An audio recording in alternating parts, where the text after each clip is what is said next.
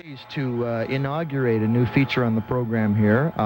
This is an experiment, as all new features on radio are, but I'm pretty confident we're going to have a lot of fun and that you're going to find it both informative and thought-provoking. We're calling this, for lack of a better title, Left, Right, and Center. And what it is a discussion on a weekly basis of issues in our community or our province or our country or indeed in some cases maybe even our world, viewed from different political or philosophical perspectives. And my purpose in this, what I want to happen, is to provoke a dialogue that isn't just Jim says something, caller says something, another caller says something else, although we are welcoming your calls and your participation.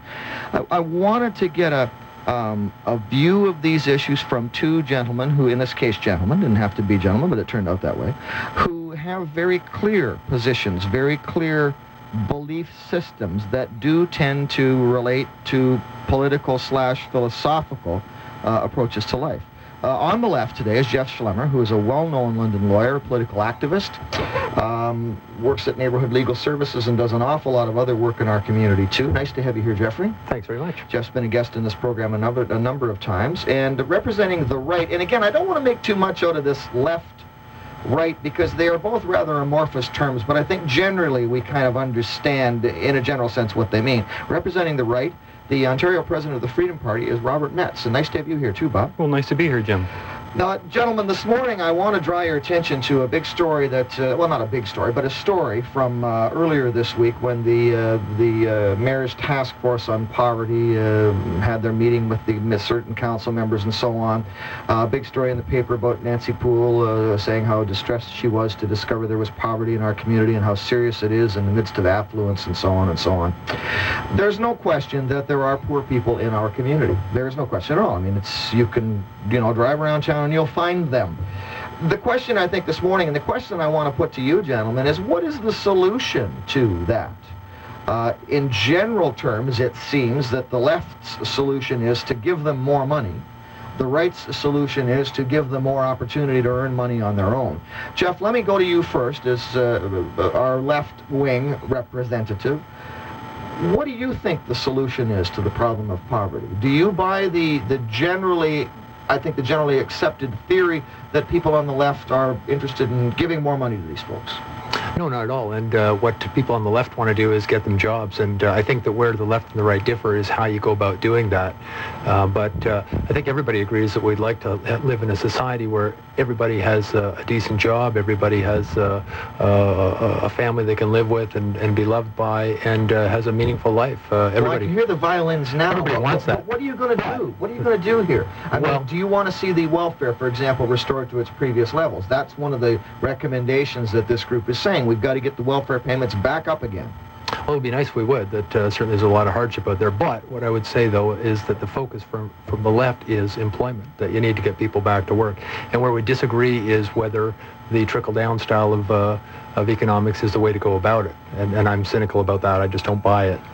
Bob, what about trickle-down? This is a tentative faith for many on the right. Do you subscribe to that? Jim, to be honest, I don't even buy the problem. I don't see poverty as being a problem that particularly requires a political solution. And that's why it always bothers me that we see politicians even involved in the whole issue of poverty. I want to see a definition of what poverty is. Is poverty an overall social condition? Is it merely the absence of temporary funds for a particular individual? Because I don't see that as poverty. I just see that as someone not having money. To me, poverty is an environment in which no matter what you do, you don't stand a chance of making money because there are too many obstacles put in your way. So, I mean, as far as poverty, I would not contest anyone's solution to poverty. I mean, if you want to do it, you want to do fine. If Jeff would like to do it, he wants to do fine. But where I draw the line is when you want to pass a law that forces everybody else to adhere to what your plans are.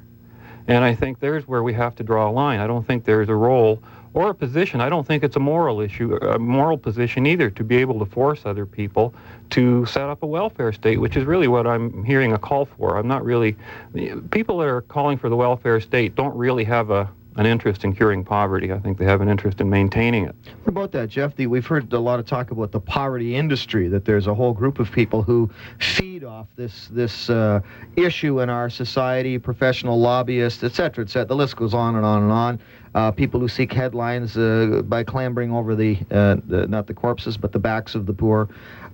Is there an industry? Is there a poverty industry out there? Well, I guess there's a model that was created, and that is that when you talk about the welfare state, and Robert may not disagree about this, but when you talk about who's getting money in the welfare state, a big chunk of the money is obviously going to business. There's all kinds of regulation, which Bob may not agree with, but that exists for that industry, and there is a parallel model for the poor, if you like.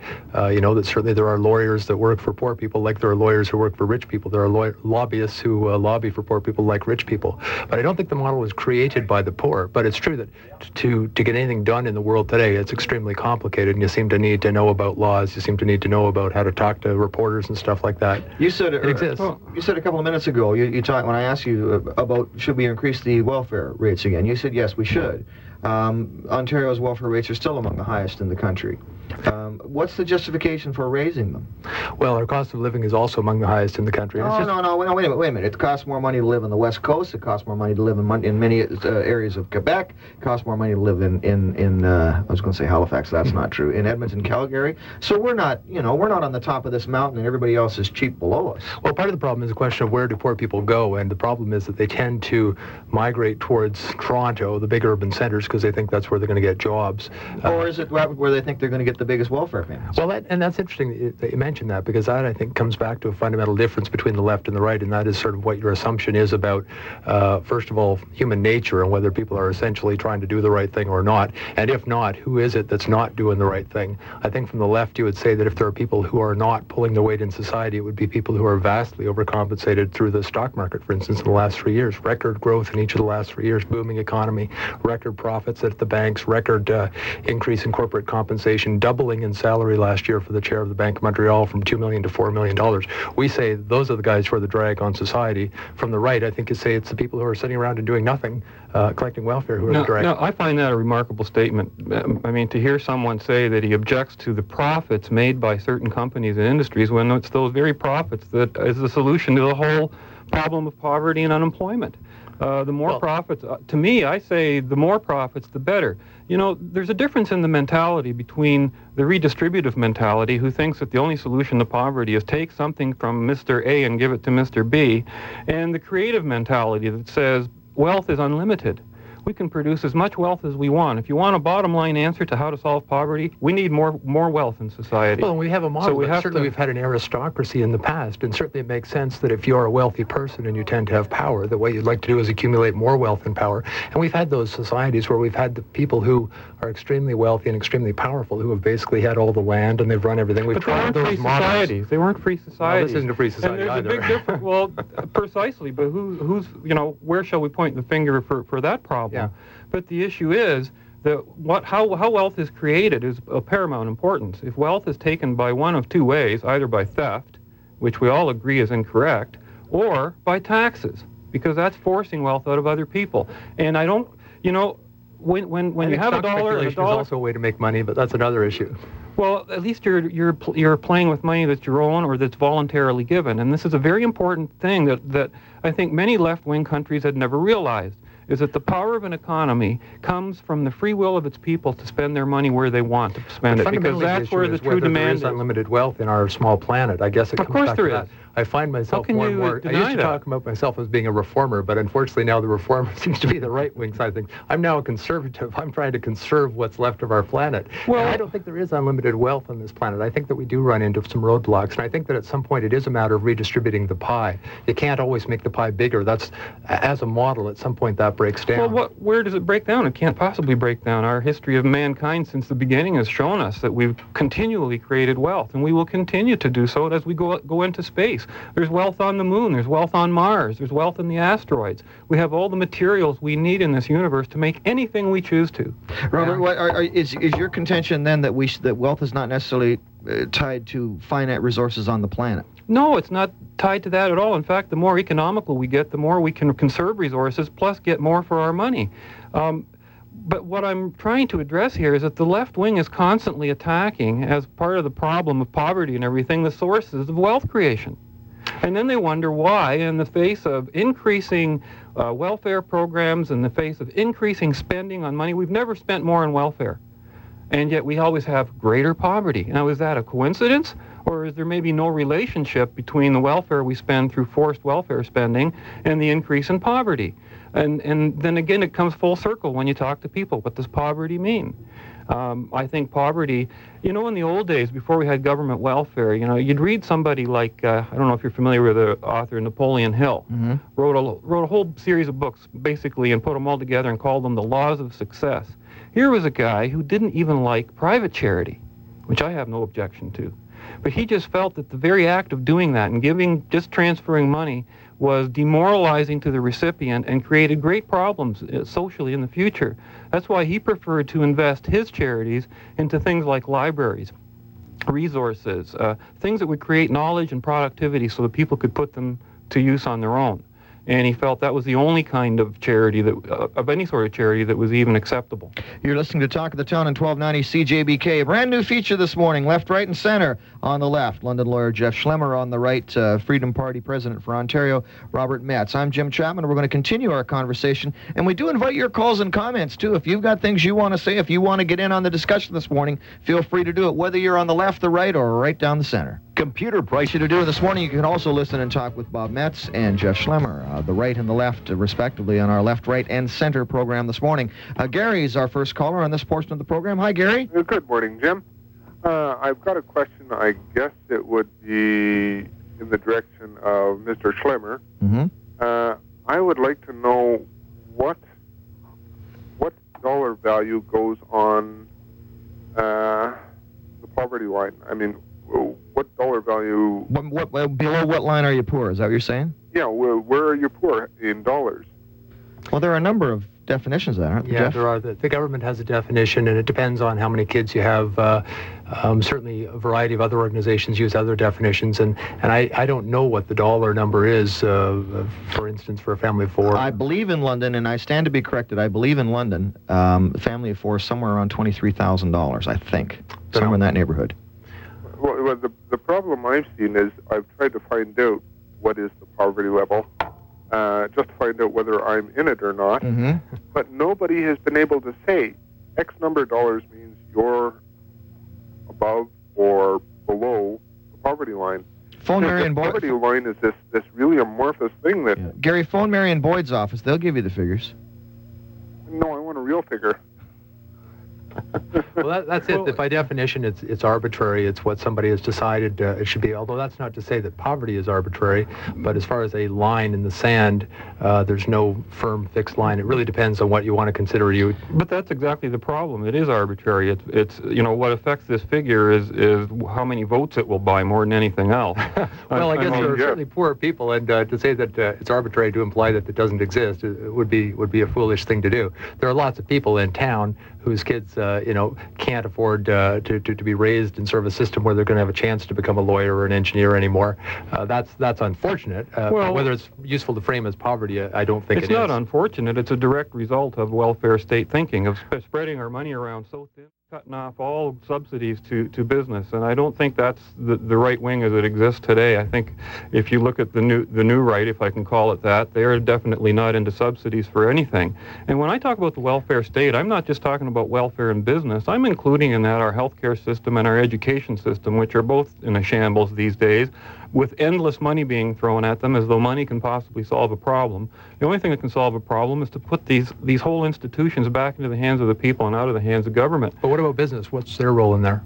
How does business come between people and government? Well, business is people. I don't know why you... Well, government is people, too.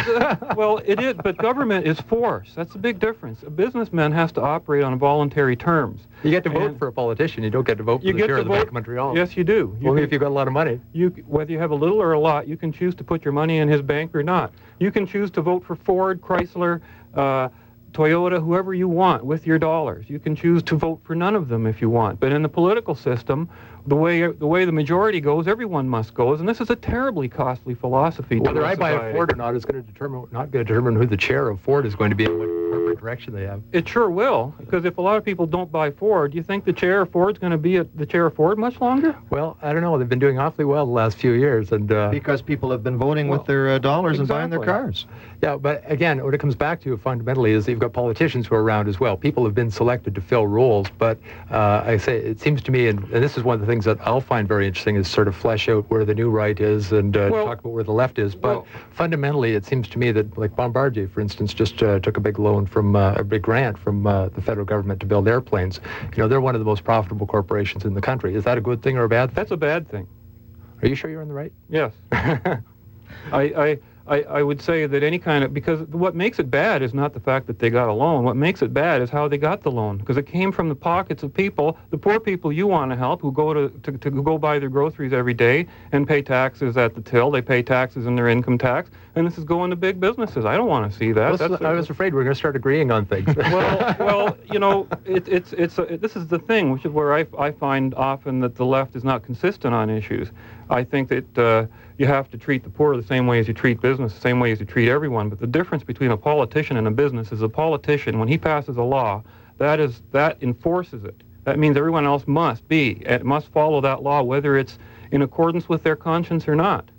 But again, if a bank says you're going to pay a bank charge every time you go to withdraw your own money from the bank, again, you don't have a say in it. You don't have a vote. Nobody forces me to deal with that bank, but I am forced to deal with my government. We only have one. We only have one within particular jurisdictions, and that's proper and correct. That's how it should be. But we seem to have an oligarchy with respect to banks. Like, there isn't really an alternative where you can go to a bank that says we won't charge you for this charges. Again, we didn't have competition or free markets or capitalism in the banking industry for years. We're just now starting to see the tip of it. And most of the profits they're making today aren't from interest rates and investments. They're from their service charges that they're offering, because they're letting the people do more.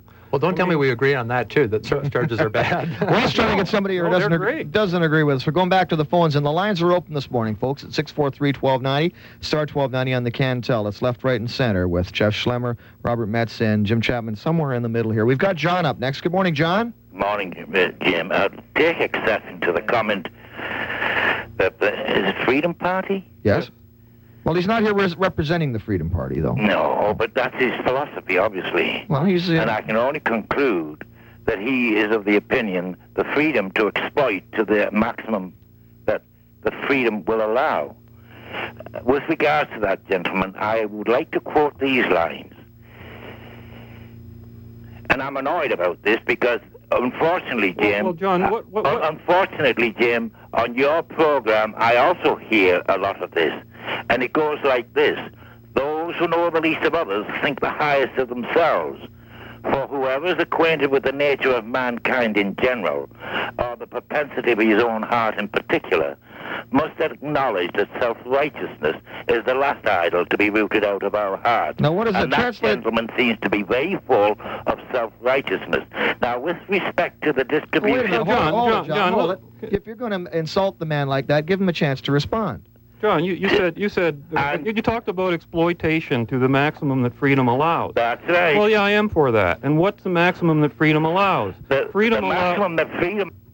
Go ahead, Bob. Freedom allows up to the point of consent. As soon as you don't consent to something, you're not freely engaging in a transaction. Now, if I talk to an employer and he wants to pay me $5 an hour and I agree to that, what business is that of yours, of Jim Chapman's, of my local politicians? I don't understand why you would feel so emotionally upset about a person having that freedom. That precisely is the fact that a person is left with no other option depending upon the will of the government or the will of people like you as to get the most out of the least. I have no control over prices. Today, sir. Listen. Business people have no control over prices. Whilst I appreciate that you have a right to express the philosophy, your philosophy for what, in my opinion, and I will leave history to judge that, but in my opinion, your philosophy is, damn you, Brother John, I care enough for your predicament as I shall be adequately provided for. I don't know why you'd say that, John, because I already... I already said that I would support any kind of welfare system of any sort as long as it didn't force people to participate with it. So what you must be defending is strictly that element that you disagree with. You must be defending the right of government to force us to do things we don't want to do. What you don't want to do, No, I'm referring to anyone. I'm referring to you too, John. I'm not just referring to me. Freedom is a limit. Freedom is not a right to do whatever you want. I agree wholeheartedly with what you say. That's not what you're saying. What you are not considering, sir, what you are not considering is the human element that's involved in this. Somebody once said, money be the amount, large or small, is a seed which will germinate into abuse, unless there goes with it intelligence, kindness, and much knowledge of men. It will do nothing but harm, and we run great risk of corrupting not only those who receive our bounty, but those who are charged with its distribution. All right. Appreciate the call today, John, and your comments. Jim, I just find it almost laughable how people deride the concept of wealth and money, but what is it they're after? They want to see a redistribution of wealth and money. And so the object of their condemnation is the virtue they seek. But it does come back to a point that he makes, which is the question of whether in an unregulated society, if you had a society where you didn't have somebody stepping in, what do you do about weak and stepping strong? In for what? Well, for instance, we've got laws to say you can't do this, you can't do that, you can't rob your next door neighbor's house. Well, why do we have that law, though? That law exists because it would violate your neighbor's rights. Well, but that's what I'm talking about. If you're saying that laws should only, for instance, end at sort of your door and where they start intruding on the next person's rights. No, they don't. Laws are what make it possible for me to have a door to close.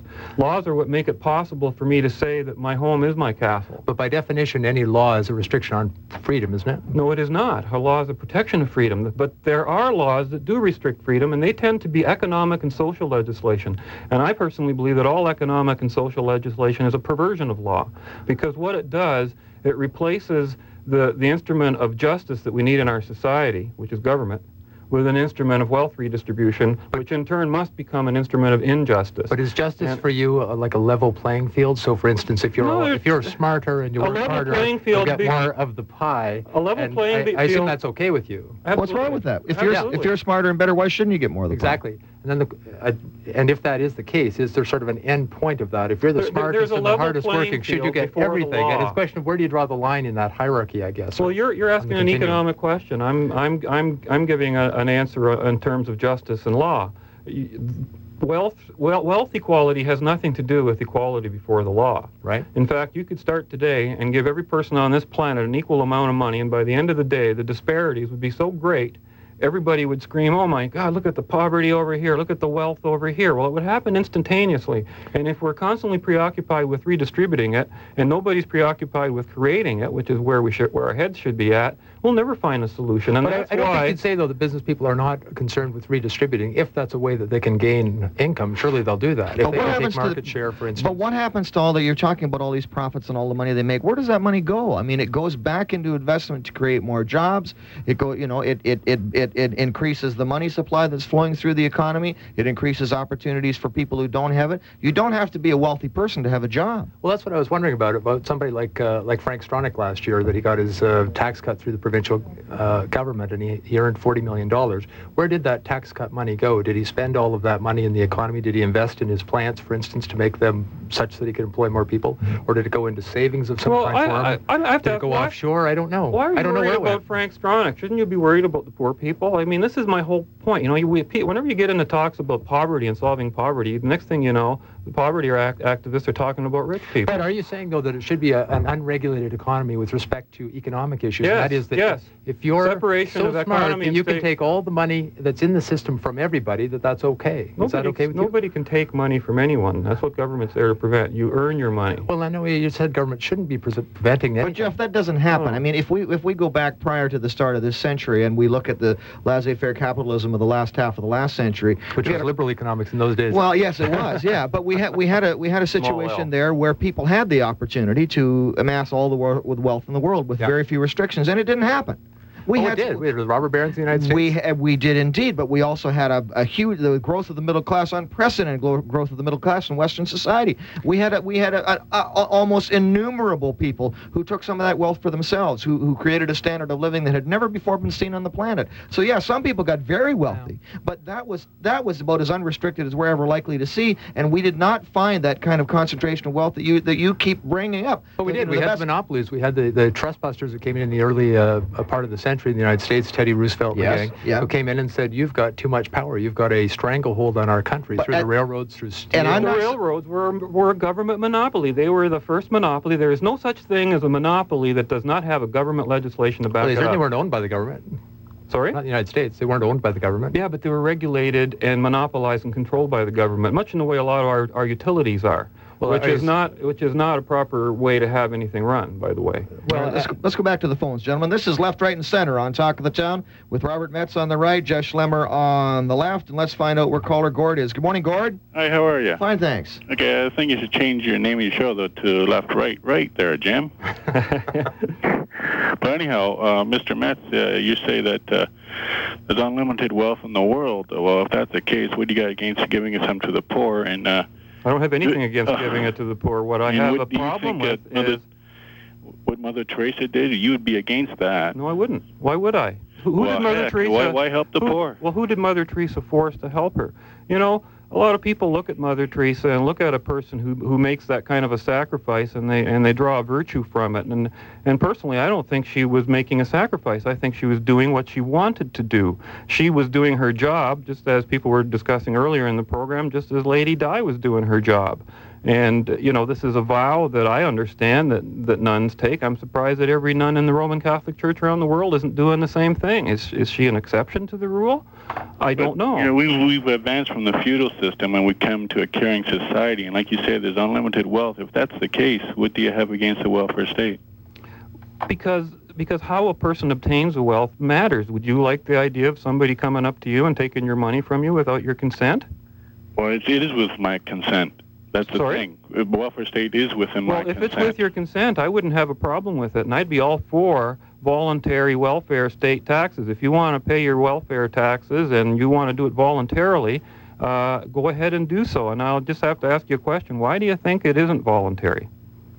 They haven't voted for the Freedom Party. Because there's a lot of greed in the world, that's why. Well, that's true, and therefore we should not have a social system that's based on greed. And I would say that socialism is the greed system. Look, what is greed? I think greed is wanting to live at somebody else's expense, not wanting to keep your own money that you've earned to live at your own expense and not be a burden on someone else. I think the idea that we've turned this word around is a moral aberration. Well, there's exploitation too. Well, there's exploitation what you call, give me an example. On level, well, the feudal system is wonderful, well, man. We have it all over the world. I mean, if people... I'm not here to defend the feudal system. But there's not greed amongst the business class. That's an astonishing remark. And it's good that you say it because it does provoke comment. Too. But everybody if you seriously suggest that the fellow who takes home $4 million is not doing it because he's greedy, and that he has some kind of a higher moral plane than the rest of us, that's an astonishing remark. Well, I'll tell you something. But I also find astonishing that you don't think that what Mother Teresa did was a good thing. He did not say that at all. He said she was just doing her job, and all men should do the same thing. No, but he did not say she wasn't. That was not a good thing. All right. Well, perhaps so. I guess and when you said that, I was interested in finding out what you think about whether, for instance, business people, wealthy people, should they contribute to their society? Should they? They do. They pay the highest rate of... I beg your pardon, if I could just finish for a moment. Should they do charity work? Should they try and help people who are poor, who are hungry? Should they try and help children to become educated? No, I understand they do, but I'm asking, should they? Yeah, well, go ahead, Gord. Okay, I just want, Mr. Metz seems to think that the golden rule, he who has the gold makes the rules, and I got nothing against profits. What I have against right now, it seems to almost like a Nazi mentality. Let's blame That's it. Thanks for coming on. I will not put up with that kind of crap on this radio program. If you have a position, something political or economic, and you want to make it, then you go ahead and make it and you back it up. You don't start using words like Nazi on this show. I will not allow that. We're going to pause for a moment. We'll be right back. Very often, and I do not like to ever do, I cut a caller off, but I will do that if people try to use this program as a platform for ill-considered and ill-informed diatribes. That's not what it's for. you start throwing words like Nazi around with relevance to the kind of discussion we're having today, totally inappropriate and just betrays the caller's lack of knowledge. So I won't let that happen. Anybody who phones and tries to take the show in that direction is not going to get a hearing on this program. Other than that, you're free to say anything you want, and in fact, we welcome your calls and comments. We're going back to the phones with caller Ruth. Good morning, Ruth. Hello, Ruth. Hello, how are you? Fine. Thanks for taking me. I wondered if the gentleman would be kind enough to comment on the concept of natural justice in determining wages that Judy Darcy puts forth. I believe what the concept is that she's looking at the equivalence across the board of the product that people are contributing into the mix, and saying that unions would be able to argue that the equivalent should be paid in all situations. And this doesn't seem realistic to me, because I think the marketplace really needs to determine what the value is of the product being produced. And also, would they contrast what happened in Hong Kong, where hardly anybody was out of a job, very few or no taxes, as far as I know, and that was the most vibrant and thriving economy, where if one didn't have a job, one just went straight out and got another job, and value was created. All right, we'll try to get some answers for you, Ruth. Thank you for your call. Thank you. Jeff, are you familiar with Ms. Darcy's work in this area? No, in a nutshell. Bob, are you? From what Ruth described, I could already tell you I'm opposed to the concept. I don't know why they call it natural justice. There's nothing just about it if you're just distributing wages on some formula. The only justice is the agreement the two people come to in their contract. If a guy agrees to pay you $10 an hour and he doesn't, you can go to the government and have justice served. Let me ask you a question, though. Let's take a make-believe scenario here. There are jobs going in a community, and there are unemployed people in that community, and the person who has the jobs on offer makes an arbitrary decision that I'm only going to pay $5 an hour. I could afford to pay 10, but I'm only going to pay 5. Now, your contention is that the potential employees, have the option of saying, I will not work for you. What happens in a situation where that job means the difference between starvation and survival? Is it still a free exchange then? Is there not a certain amount of economic coercion operating against the potential employee? Well, you could argue that for anybody everyone has to work for a living. Nature does not coerce us. Coercion is a human-to-human factor. It's not a factor that Mother Nature does. Mother Nature does not coerce us to survive. We can sit down and die if we want to. That's a choice we have to make. Living is a choice, just like dying. And I have to contest this idea that employers can just arbitrarily raise or lower their wages. If people are willing to take wages at $5 an hour, then by all means they should have the freedom to do so. I cannot see passing a law to prevent a guy from starving, and then instead pass another law to force another guy who's making just a little bit more than him to split his wages with him. That doesn't solve the initial problem. But are you serious that no corporation, no businessman has the power to control wages? Well, within their ability to negotiate, yeah, that's about as far as their power goes. I understand in a theoretical they can't sense force anybody to work. We've had examples throughout history where people have imposed fixed prices. We've seen OPEC, for instance, in relation to oil prices. Well, that wasn't a free market. And it didn't work. The issues, I guess, is a question of sort of how free you want to go, and sort of what will it look like. The people who fix the prices in those cases. If we had an unregulated market, I guess the question is, if we had an unregulated market, what would the people who are fixing OPEC's prices be doing instead, and would it make for a better world for you and for me? I don't think so. I don't trust those guys. Here you are talking about fixing prices. That is regulating the market, as though they were two different things. Because they have the power to do it. Well, what happened to the OPEC monopoly? What happened to that? Why did it fall apart? Because people would not pay the prices that OPEC charged for the oil. Look, it still seems to linger on. Look at the gas prices right now. They started going back to oil fields that they had abandoned in the United States. But we have all these controlled, and that's one of the ironies, I guess, is you talk about how things become regulated. Well, they don't just become regulated by government. They also become regulated by powerful people who can control industries, can control I don't deny that. I don't deny that powerful business people have the same interest in trying to persuade their government to do policies in their favor as do poverty activists. But not even policies, in terms of the product that they sell, in terms of gas, for instance. Look what we're seeing with gas prices. Well, it's the same thing. They get together and they can control these things, and they want to do it. They don't do it because they're forced to by government. So the question is, it seems to me you're saying that you would trust those people with your life. I don't trust them at all, and that's why I don't want to have a regulated society. I don't. But if it's unregulated, they can do whatever they want. But if it's regulated, the people you don't trust will be doing all the regulating, and that's the way it's always been and the way it always will be. Well, the question the left and the right seems to come down to who do you trust?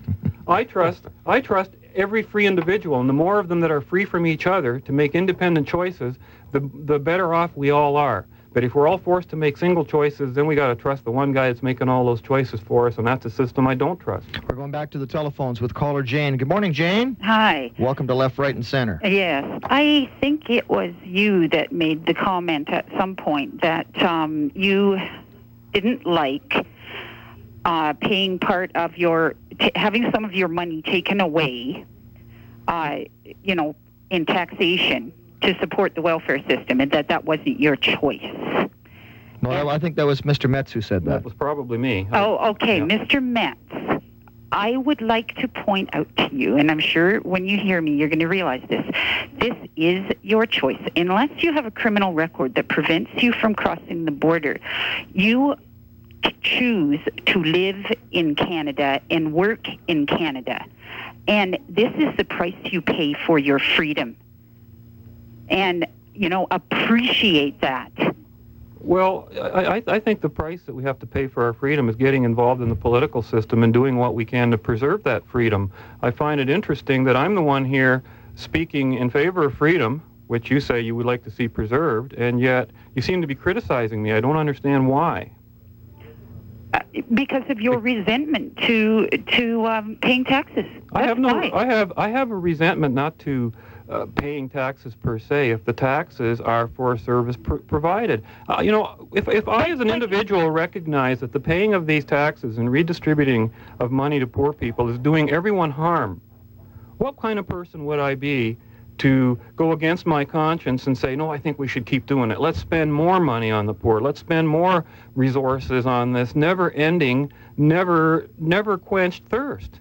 I mean, that's the way it is. When you start giving money to people for nothing, that's not a healthy thing to do, especially not that we as ever a have, system. or certainly not that we do now. I'm not aware of anybody who gets money for nothing. If you're on welfare, certainly you have to do a job search. There are all kinds of hoops you have to jump through. Well, it's not so much money for nothing. There are eligibility requirements, and those eligibility requirements but what about to receive social assistance from any level, whether it's disability or unemployment insurance or whatever it is. That's fine. We have a social safety net in this country that guarantees that people are going to be able to survive without having to turn to the underworld in order to survive. Well, by whatever means. The problem is we have a social safety net in this country that everybody's inside. Nobody's holding it up. I have a lot. I have a lot of problems with the social safety net in this country, and I agree with a lot of what you say. I think that there is a lot of disincentive to join the workforce once someone is trapped in the social assistance thing. But to have a job and resent the fact that part of your money is being taken away from you and say you don't have a choice, and that is my point. You have a choice. If you really hate this, then leave the country and go to another country where there is no social safety net. But he has another choice. And we all have another choice, and that is if you don't like the system where you are for whatever reason, one of the freedoms we do have is the freedom to work to change that system. That's right. That's right. But don't say that you don't have a choice. Don't get bitter and resentful and say, I hate paying taxes because I don't have any choice in the way they're being spent. You have all kinds of choices. Well, that is the price that you pay for your freedom to have that choice. And I have no choice about it, so I'm paying my taxes, but that's not the issue. The issue is should we go on with this system? We're trying to address a fundamental problem that's not being solved by this system. And that doesn't mean throw the whole system out. It means change the system. Well, that's what I'm suggesting, and I'm saying that, like, you're talking about all the qualifications that a welfare recipient must have. Well, what about the person who's paying for welfare? What qualifications does he have to have? What kind of choice does he have in the matter?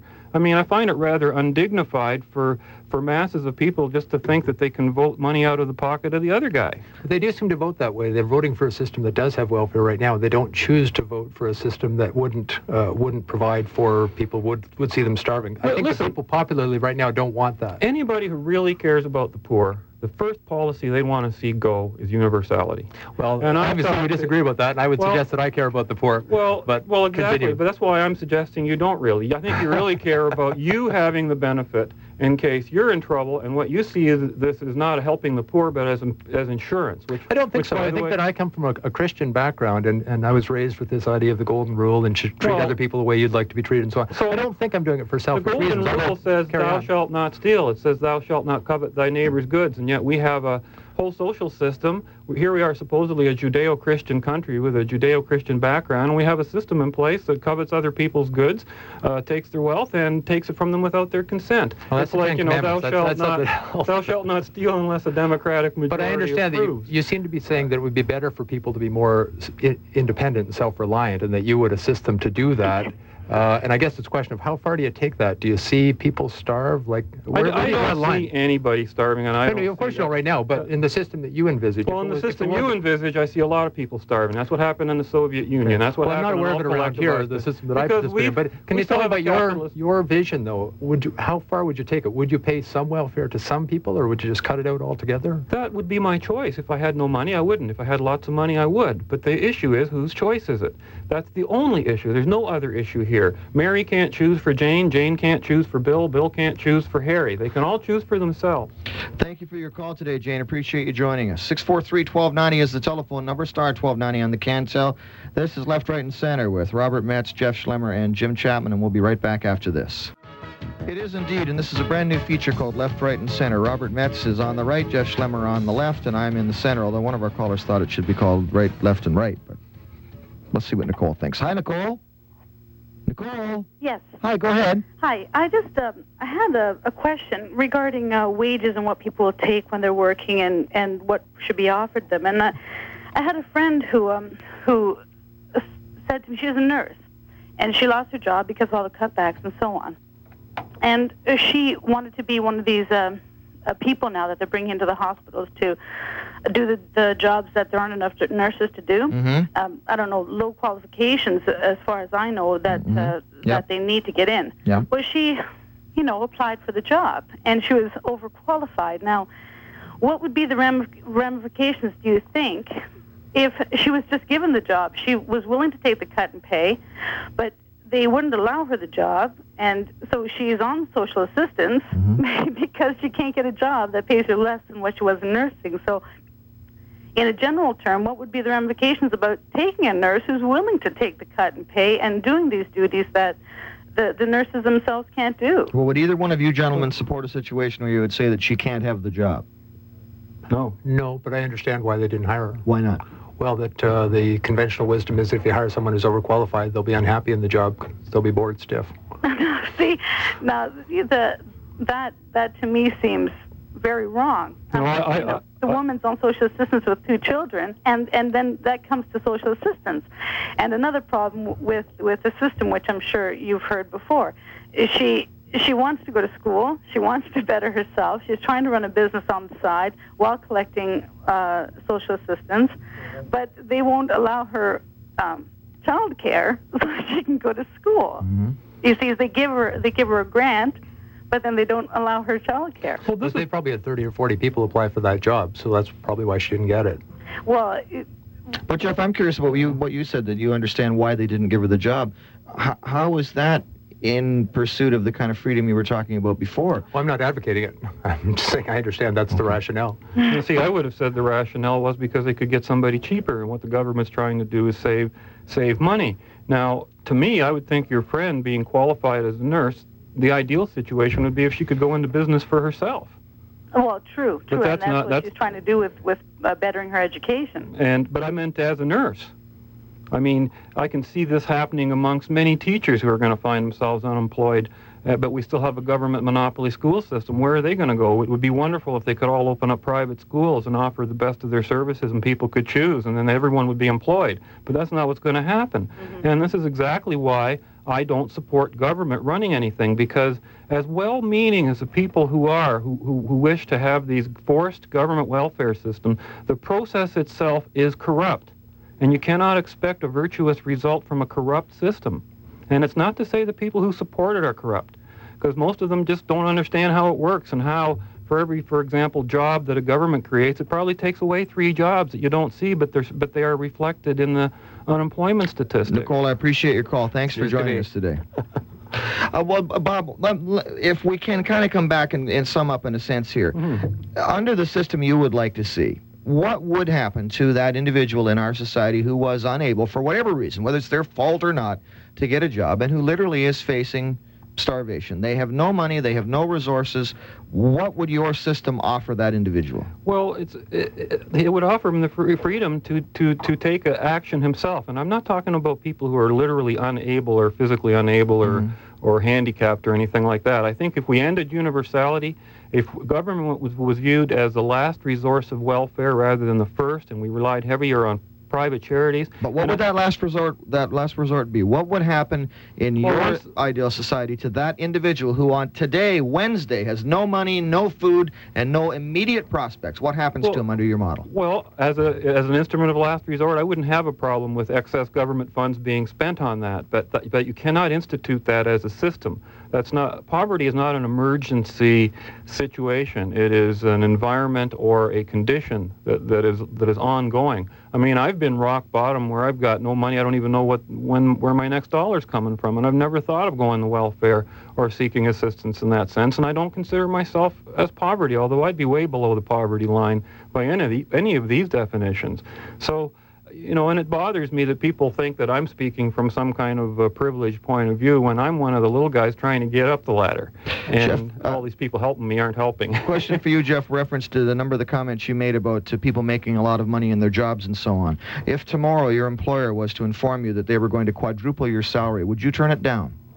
Would I turn it down? Well, I would, because I know where it would be coming from. Seriously. But if you said in a perfect world it wasn't going to affect anybody else? Because it does affect other people. But they say to you, Jeff, here's your option. Next week you can start making 5 times as much as you're making now. Are you going to say yes or no to that? In my job, in my system, I'd say no. You would say no. You wouldn't take the money. Don't need it. No. Okay. We have about 30 seconds left for each one of you for a final summation. Robert?